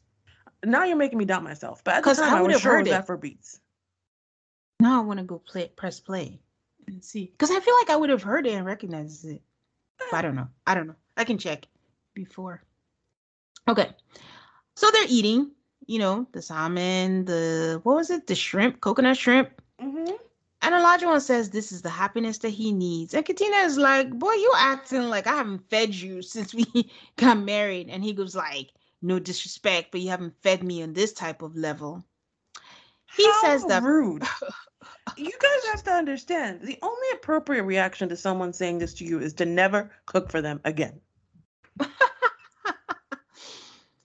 The thing is, these kind of men know the kind of women they do this shit to, because I'm just like, she's going to take your shit. That's why you're doing this, because this is ridiculous. And again, this goes back to, remember the panel, the experts with Kevin Frazier, when they were all like, oh, Katina's going to give shit to all these people. This is why you don't stereotype people. But I feel like I'm trying to be like kinder to Katina, because I do think that it's just a trauma resurfacing. She hasn't said so. This is me just speculating, because her reaction just doesn't seem, there's something off about it. So I don't know. He says that from what he sees, Katina worked on herself independently. Like, she told herself she doesn't want to go to clubs, she doesn't want to drink anymore. But just because you did that doesn't mean you're ready for marriage. And the question is she enough woman for me as a wife? Who the fuck do you think you are? That was what that's my only reaction to that. I would love for Olajuwon to explain to us what exactly he is offering. I'm not hearing you say he has the money to where she can be a full-time cook and housekeeper that he was looking for. I'm not hearing him say what and I said money. I'm not hearing Olajuwon say like emotionally or support or like, there's a lot of things that you're supposed to be as a husband. And I'm not hearing him say that he's doing these things. I just even noticed his job title, which was weird. When the guys were talking, they just posted it on there. He's a wastewater operator. I don't know how much they make, but isn't the equivalent of a woman cooking and cleaning the man going out to hunt? So I don't know why the world didn't stop for us, but it stopped for them. And then their responsibilities evolved, because this is very ridiculous. And I don't know, part of me is like, okay, Olajuwon, have your expectations. You want a wife who cooks and cleans. The way you're communicating this and the way you're going about this is terrible. Terrible. You're not entitled to this. You can ask and see what happens. But your level of entitlement about what you think you deserve and the way you're reacting is not cool. It's not. The immediate thoughts I had when he made that statement was, we have no knowledge of his background, because I just want to know where these expectations came from. I want to know if his mom always cooked. I want to know if these expectations are because Katina is Black, and where the fuck are the experts? I just feel like in recent seasons, the experts take too much of a backseat. I don't care how many times they come into the house and say, we get daily feedback and all the things that you do. You need to jump in, because quite frankly, this bordered on verbal abuse. That's just my thought on this. And I'm just like, where are they at this point? I don't think it bordered. I think starting from basically throughout this whole episode, it just has been verbal abuse. Okay, fair. And as they're eating, he asks her if this is something that she can do at home. She says that, she sees the areas where he puts more effort than her, and then he cuts her off again and says that she's still learning. And when it comes to marriage, there are just some things that he expects to already be there. Guys, imagine this with him, his voice having that tone that Jasmina doesn't like. He's basically yelling at her. And he's just trying to figure out if she has that base. This is a human being we're talking about. He says, I have achieved big things. I bought a home. I've paid off my student loans. I don't have those problems anymore.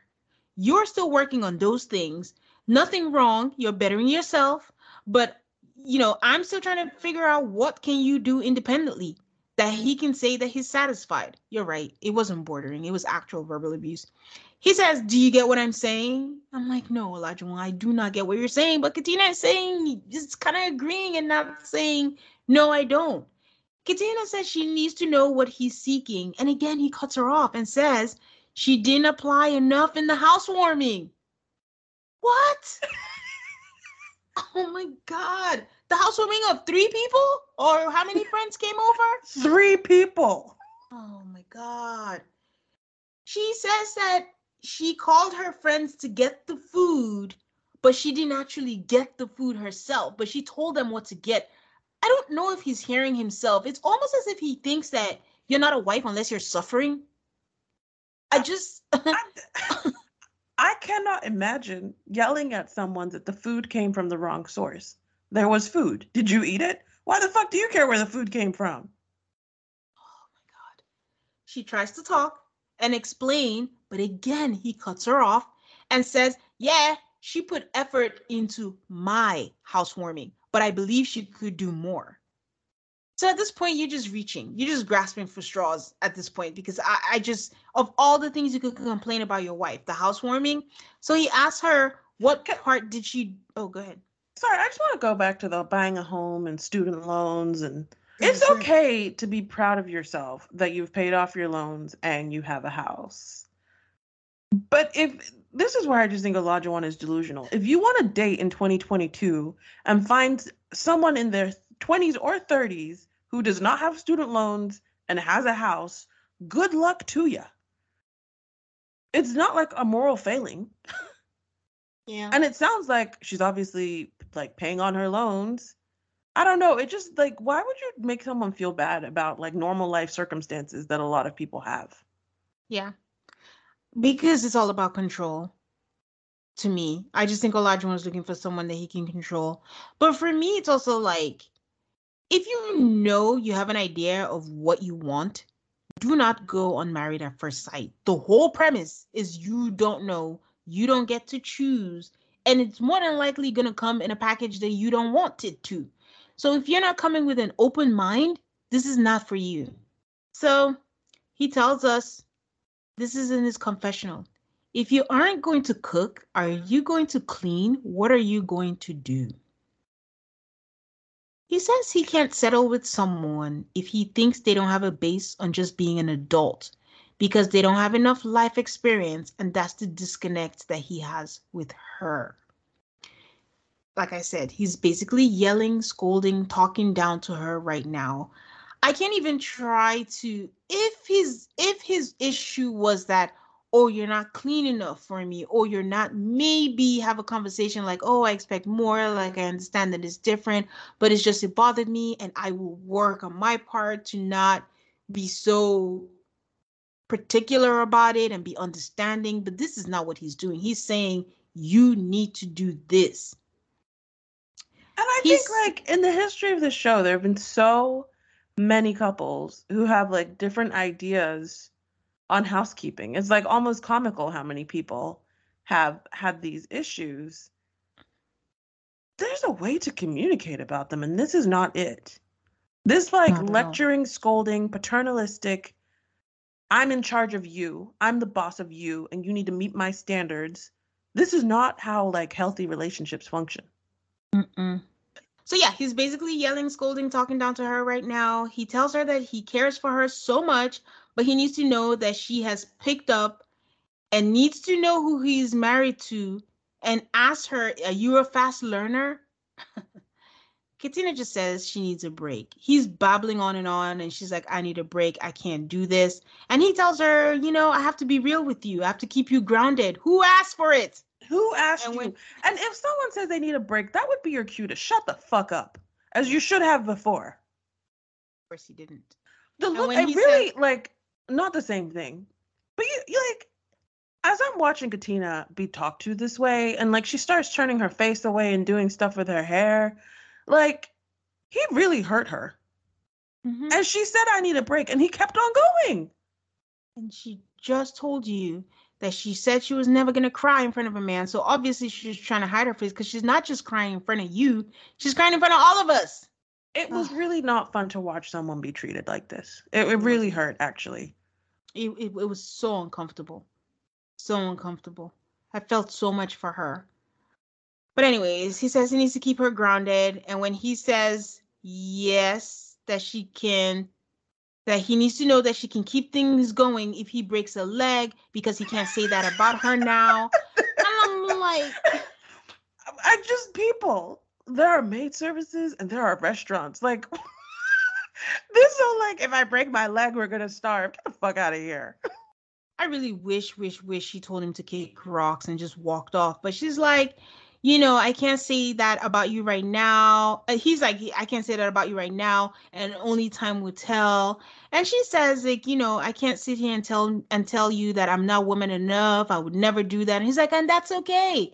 That's okay. But she tears up in her confessional to the point where, like, she's not even saying anything. She's just tearing up. And I can just understand. I feel like he just bubbled up all her insecurities.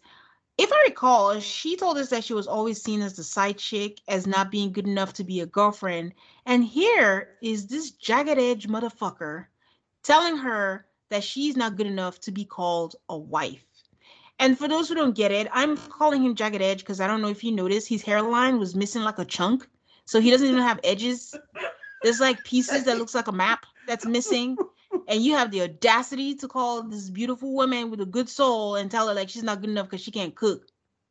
Weirdo. So she tells us that she wanted to be married so bad, and this whole thing just makes her feel really bad. And then we cut back to them sitting. She's actually tearing up in front of him. And this is a reaction I honestly feel that he wanted. I feel like he wanted to break her. Which is so sick. But it's like he heard, oh, I don't cry. And he's like, well, how can I make you cry? Yeah. Oh, it's disgusting. Yeah. You just go to the point. Because remember, this is the same guy that tested her during the honeymoon. He said, I just wanted her to push back. He's one of those women. For anyone who's really into reality shows, there's a show, it's a British UK show. And this man cheated on his girlfriend. And then the girlfriend said, why are you treating me this way? He was like, why would I respect you? You stayed with me even after I cheated on you.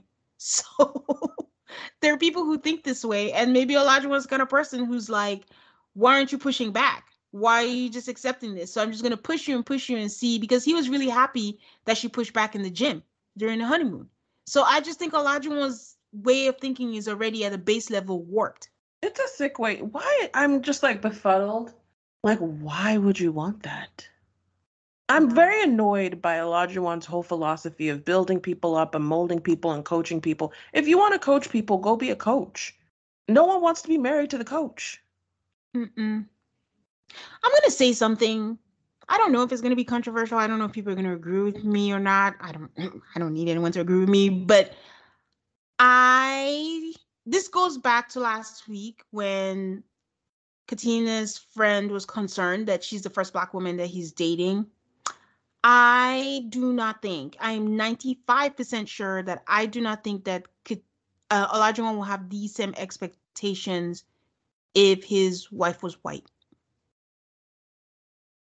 I don't know how to explain it. Some of you are going to understand, but I don't think it'll be the same. And I think that this is where I wish we had more of Olajuwon's background to give more insight into how his mind operates. I think that is a valid point. Yeah, I mean, it's no knock on anything. It's just we've seen it time and time again. Like it's just the expectations are different. So what I would be curious about is if in Olajuwon's mind, he just always thought I will date white women, but then when I do eventually settle, he has this whole expectations because the way he describes what he thinks a wife is, you can tell like quote unquote what he refers to as standards is so high and it always has to be. And we've talked about it. We talk about it a little even in Love is Blind, where we feel like the way Jared talks about Iyanla and the best thing about her is her strength.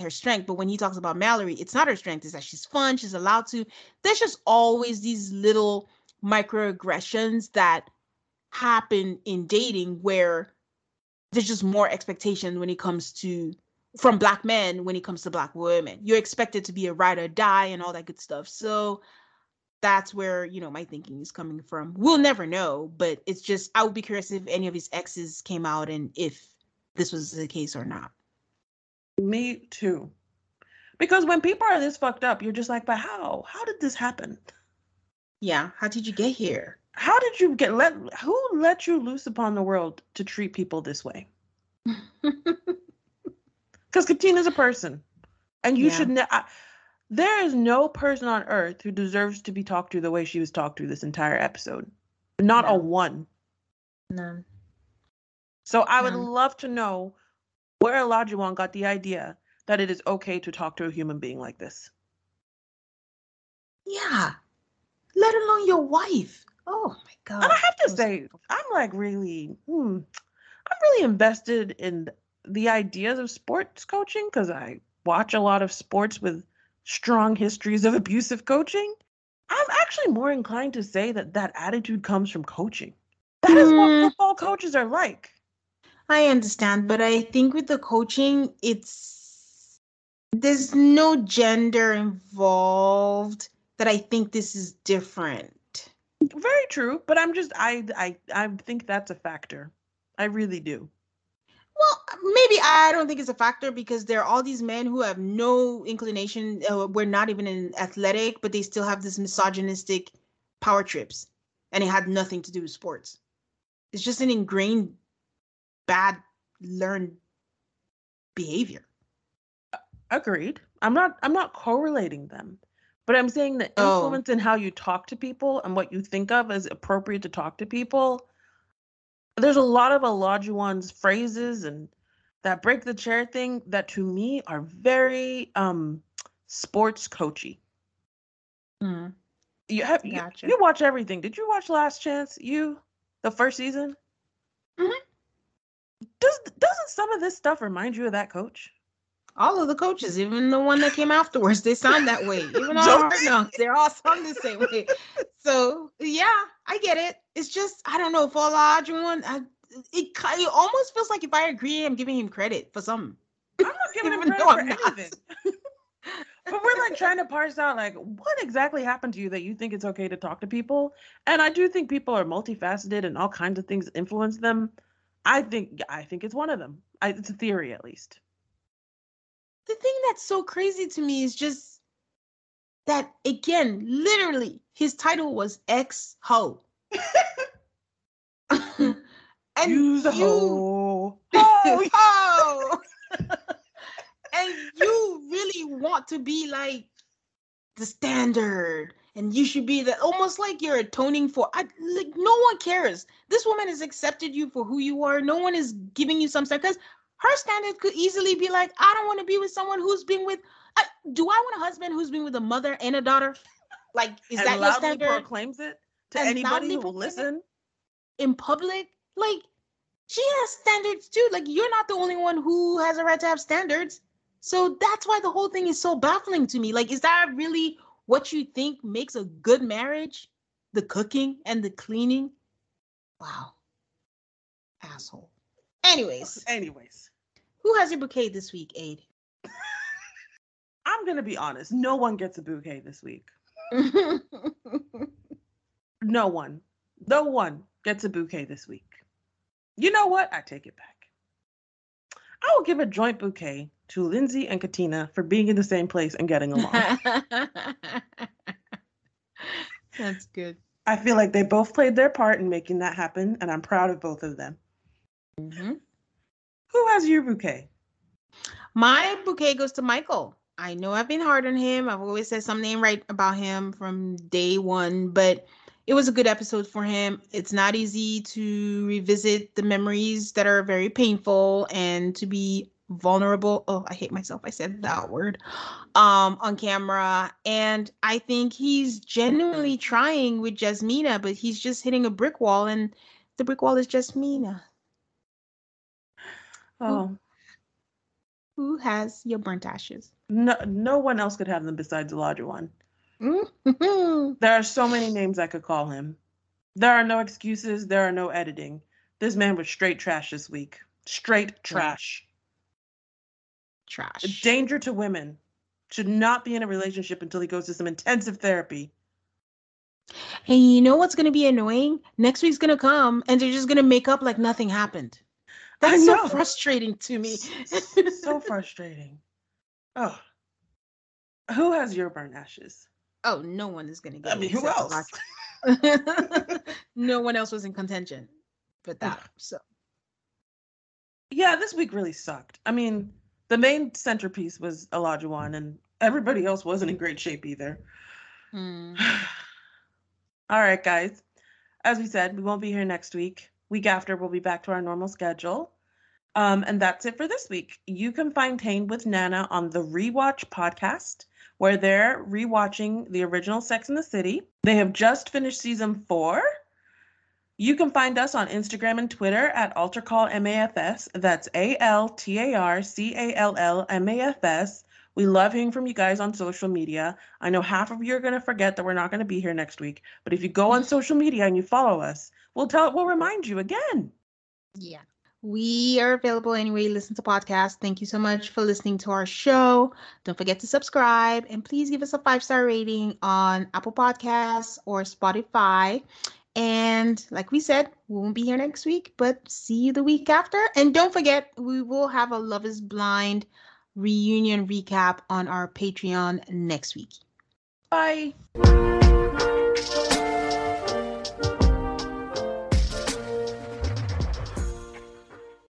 Welcome to Prime Video's Culture Rated Collection. This is the place where Black is the main character, where we don't jump through hoops just to hear our voice, and can fall in love with illuminating documentaries like Giannis, The Marvelous Journey. I'm just a hard worker that's trying to survive. Enjoy the animated series, The Second Best Hospital in the Galaxy. All doctors report immediately! Where we dive into something new like the latest season of Them, The Scare, and the award-winning American Fiction. Welcome home, baby! Or add to the experience by buying or renting the biopic of a legend, Bob Marley, One Love. I want my music to unify people. And add on channels like Paramount Plus and Stars to bask in nostalgia with Beverly Hills Cop. This is the cleanest police car I've ever been in my life. And BMF. You're about to take over the whole nation. Explore Prime Video's culture-rated collection and enjoy old school greats and new school hits. Prime Video. Find your happy place. Restrictions apply. See Amazon.com/Amazon Prime for details. When you need mealtime inspiration, it's worth shopping Kroger, where you'll find over 30,000 mouth-watering choices that excite your inner foodie. And no matter what tasty choice you make, you'll enjoy our everyday low prices, plus extra ways to save, like digital coupons worth over $600 each week. You can also save up to $1 off per gallon at the pump with fuel points. More savings and more inspiring flavors make shopping Kroger worth it every time. Kroger, fresh for everyone. Fuel restrictions apply.